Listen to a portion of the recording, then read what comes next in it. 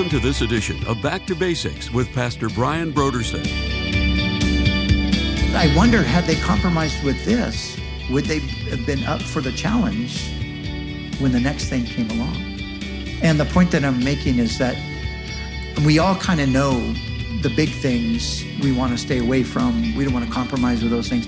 But sometimes we let the smaller things go. We give a pass to ourselves on the smaller things. But the smaller things can accumulate.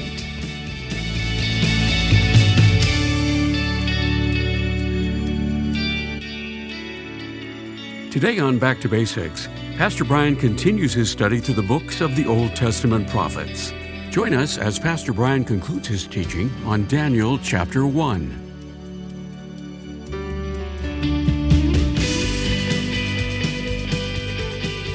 Now, here's Pastor Brian. The glory, the magnificence of Babylon would have just completely astounded them, undoubtedly.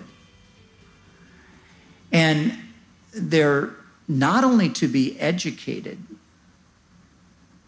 they're in the education, what is essentially happening is they're going to be deprogrammed from everything that they had been brought up with, and now they're going to have the Chaldean worldview instilled in them. So they're going to re-educate them.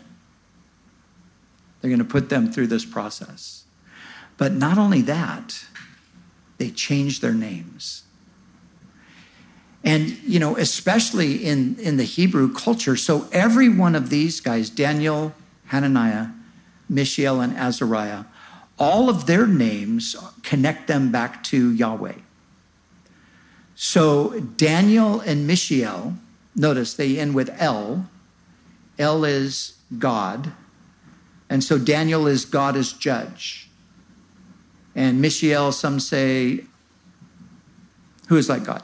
And then Hananiah and Azariah, they don't have El connected to their names. They have Yah connected to their names.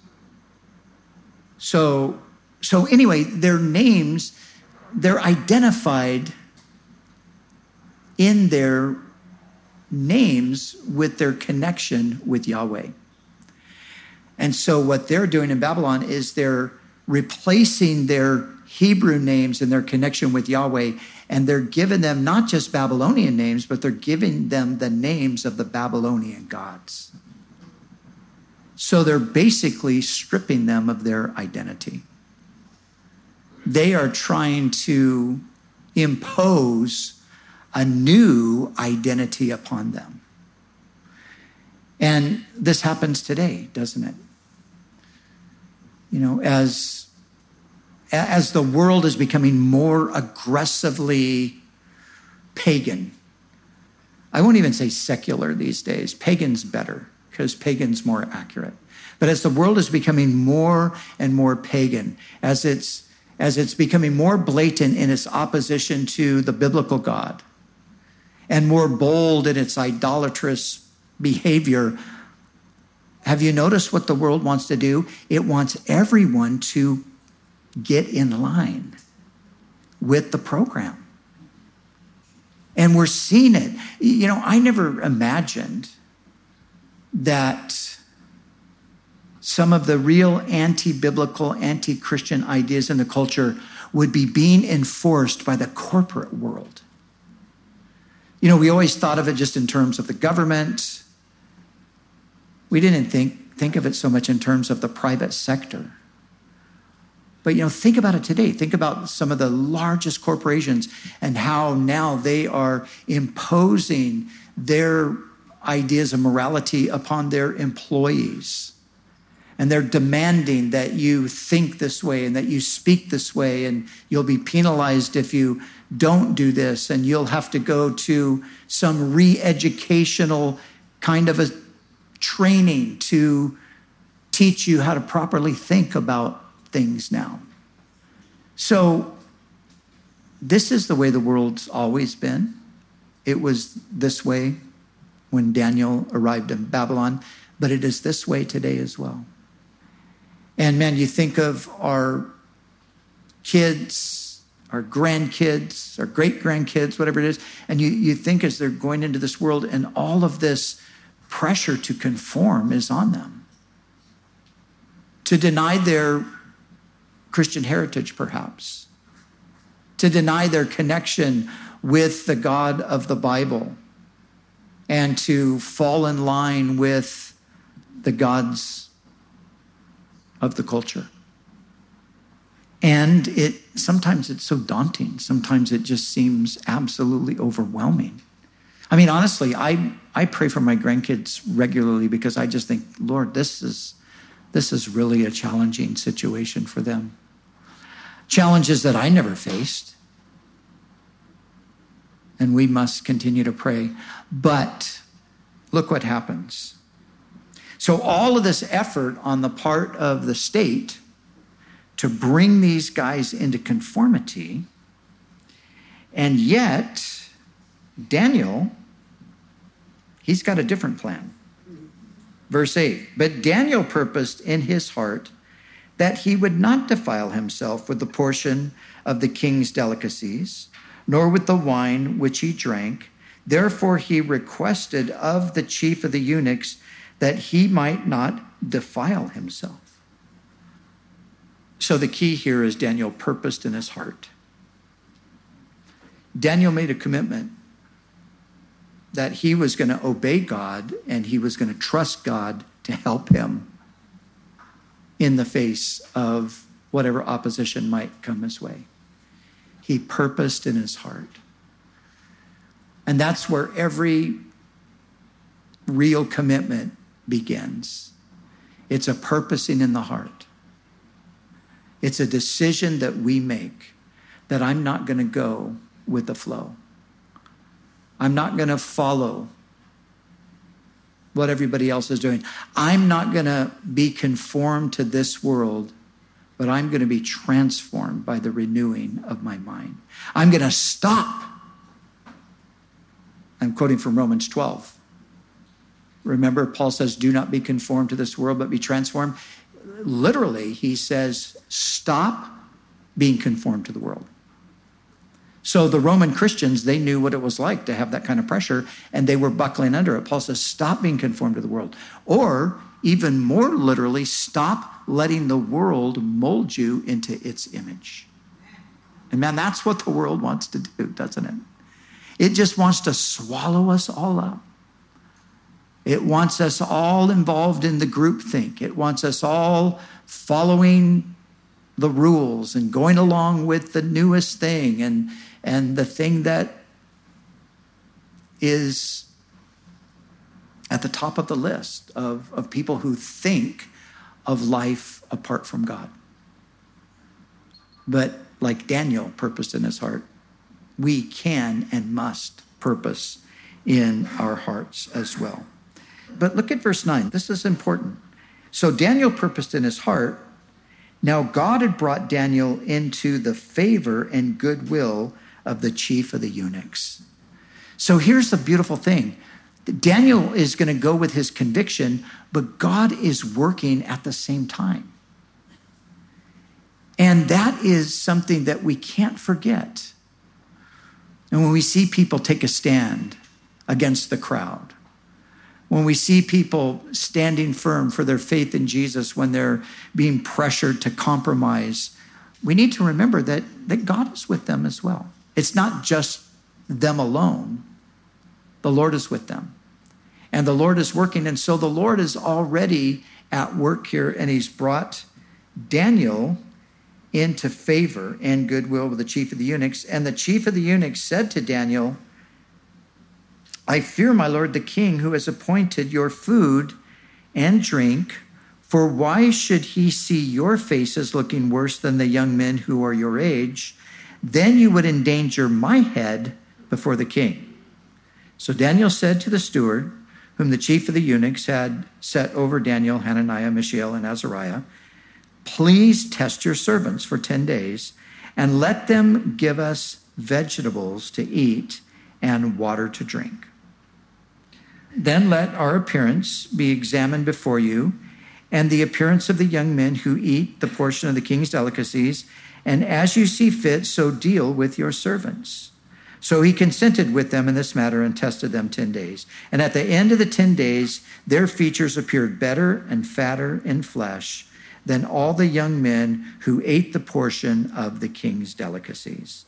Thus the steward took away the portion of the delicacies and the wine that they were to drink and gave them vegetables. So God was with them. God gave them favor and delivered them out from under that edict. And verse 17, "As for these 4 young men, God gave them knowledge and skill in all literature and wisdom, and Daniel had understanding in all visions and dreams." So God gave them wisdom. Now remember, they're learning the literature of the Chaldeans. They're learning the way of life of the Chaldeans, and God is giving them wisdom. Now, as we read on in the story, we know that these men are going to be extremely influential in Babylon. And in order to be influential in Babylon, they had to be educated in the ways of Babylon. In other words, they had to understand the cultural context they were living in. They couldn't be complete outsiders to be effective. They had to be insiders to be effective.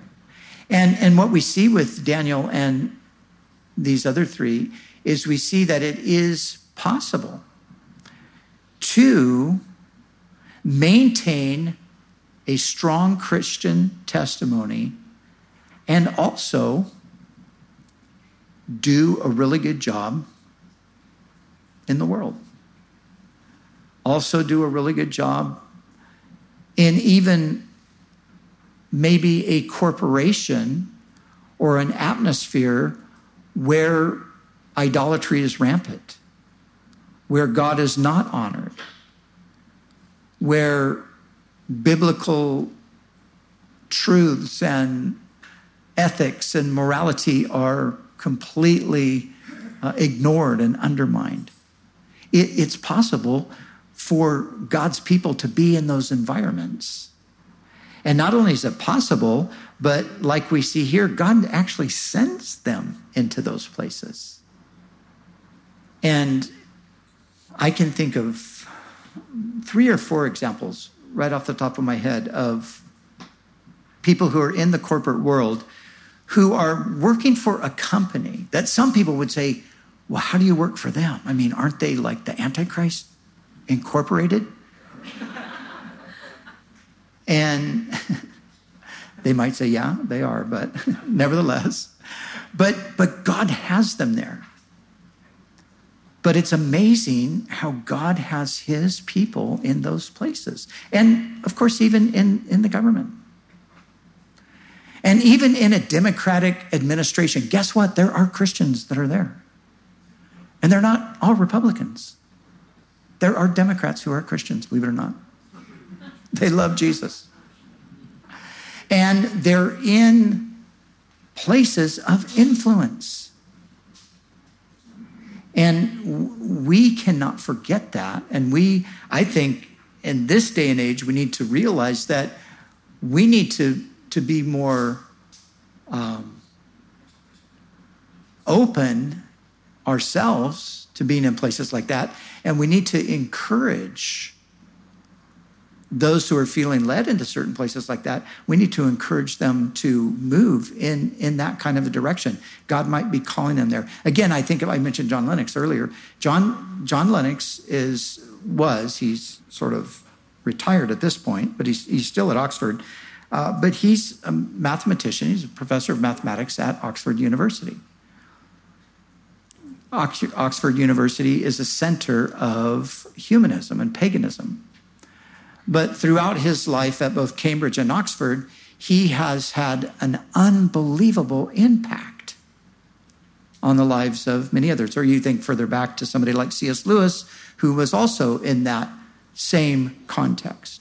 And I'm saying this because there's still sometimes a mentality that, well, if you're a Christian, then you can't, you're not going to go into those kinds of places. those places are not safe. We need to avoid that. We need to stay away from that. Not necessarily. God might very well call us into those places, because if we just evacuate all of those spaces, where is the light that needs to shine in the darkness? Now, I know I talk to people lots of times who, they're working in the world and it's just a grind and it's tough and it's ungodly and it's all of that. And they just, man, I wish I could just quit my job and come and work at the church.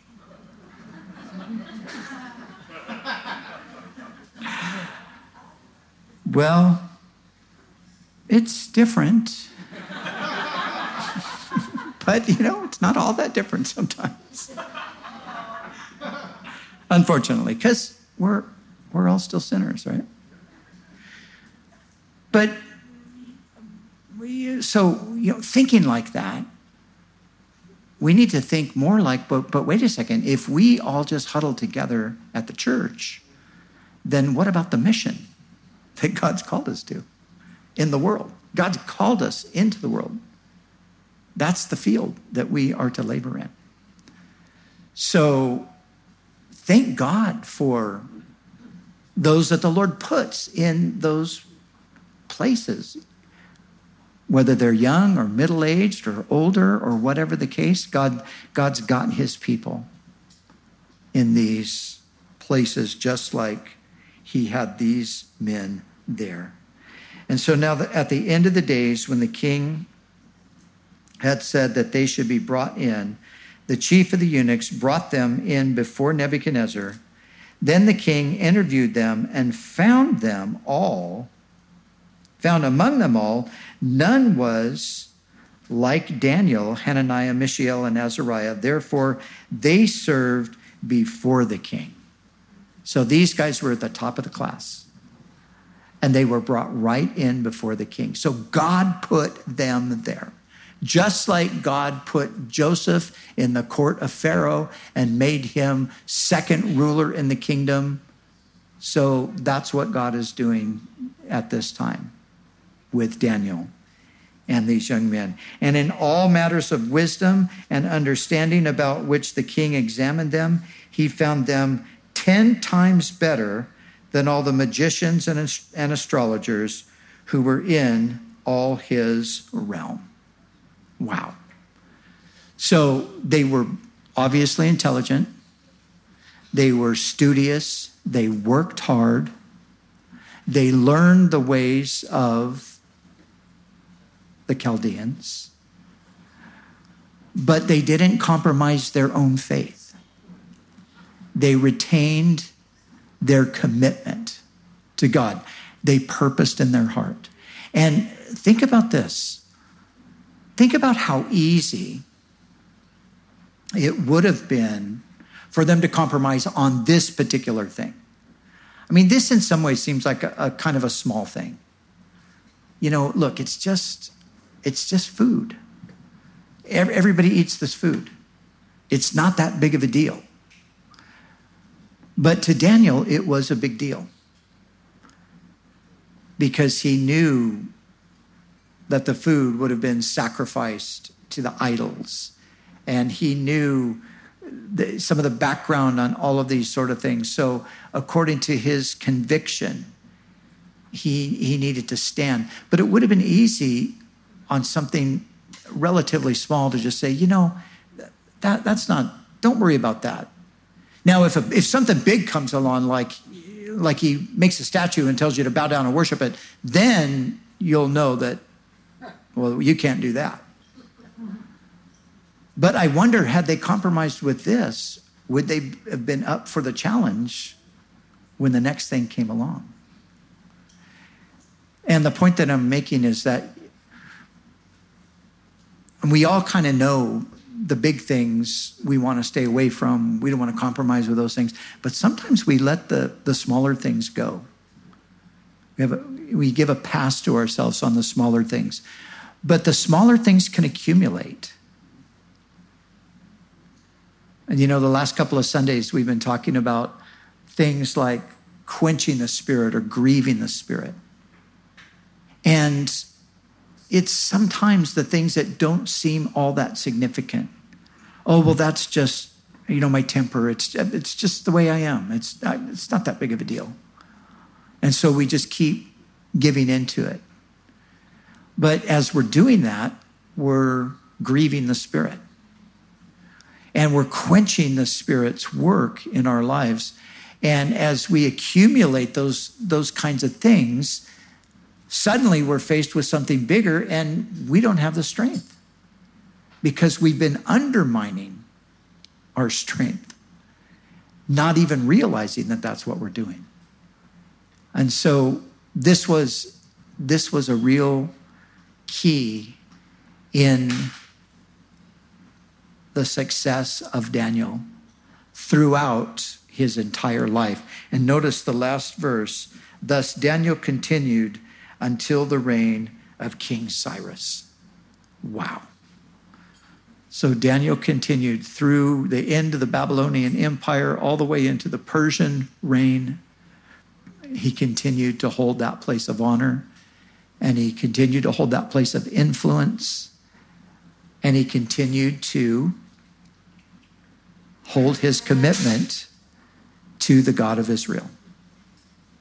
And so as we are out in our world, wherever God's put us, wherever, maybe we're there in the sense that that's our profession or that's just what I'm doing right now or whatever the case might be, or sometimes we're just passing through something, that we always maintain that purpose of heart, that we're not going to defile ourselves with the world. And those specifics are things that you personally will be directed on by the Holy Spirit. I have found that the Holy Spirit doesn't deal with all of us in the same way. And when it comes to things that aren't sin, but nevertheless are maybe things that would not be helpful or advantageous for our progress in the faith, for somebody, for one person maybe, that God will check us on those things. And we need to respond to that. And not worry about the other person that maybe doesn't have that same conviction. It's not a sinful thing, but it's just a thing that you've sensed a check from the Lord that you're not to do that.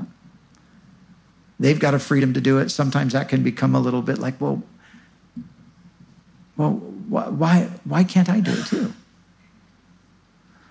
But this is where we need to come back and remember, I've got a personal relationship with God. And God, by his Spirit, is going to speak to me very specifically about certain things. And I'm responsible to make sure that I comply with the Lord in those areas. And if my brother doesn't have that same conviction, well, that's not my problem. That's not my business. That's between him or her and the Lord.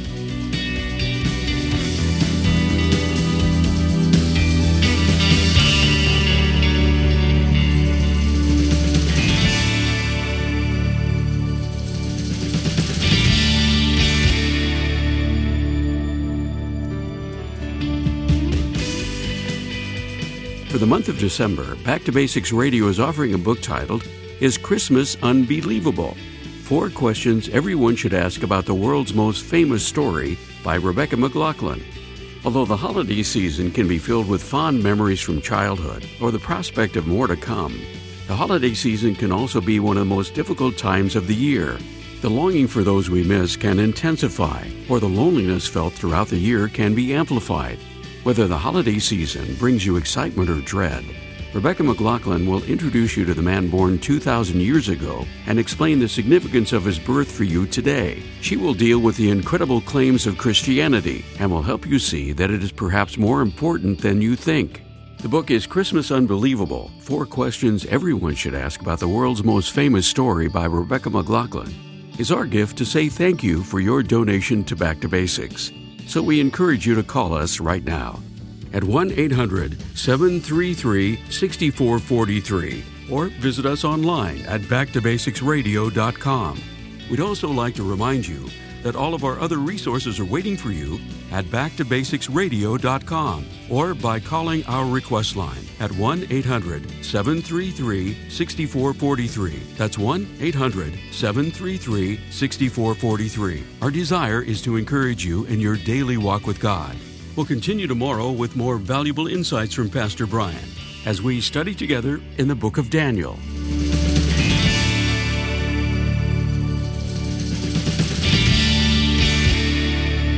Back to Basics is the preaching and teaching ministry of Calvary Chapel, Costa Mesa, California.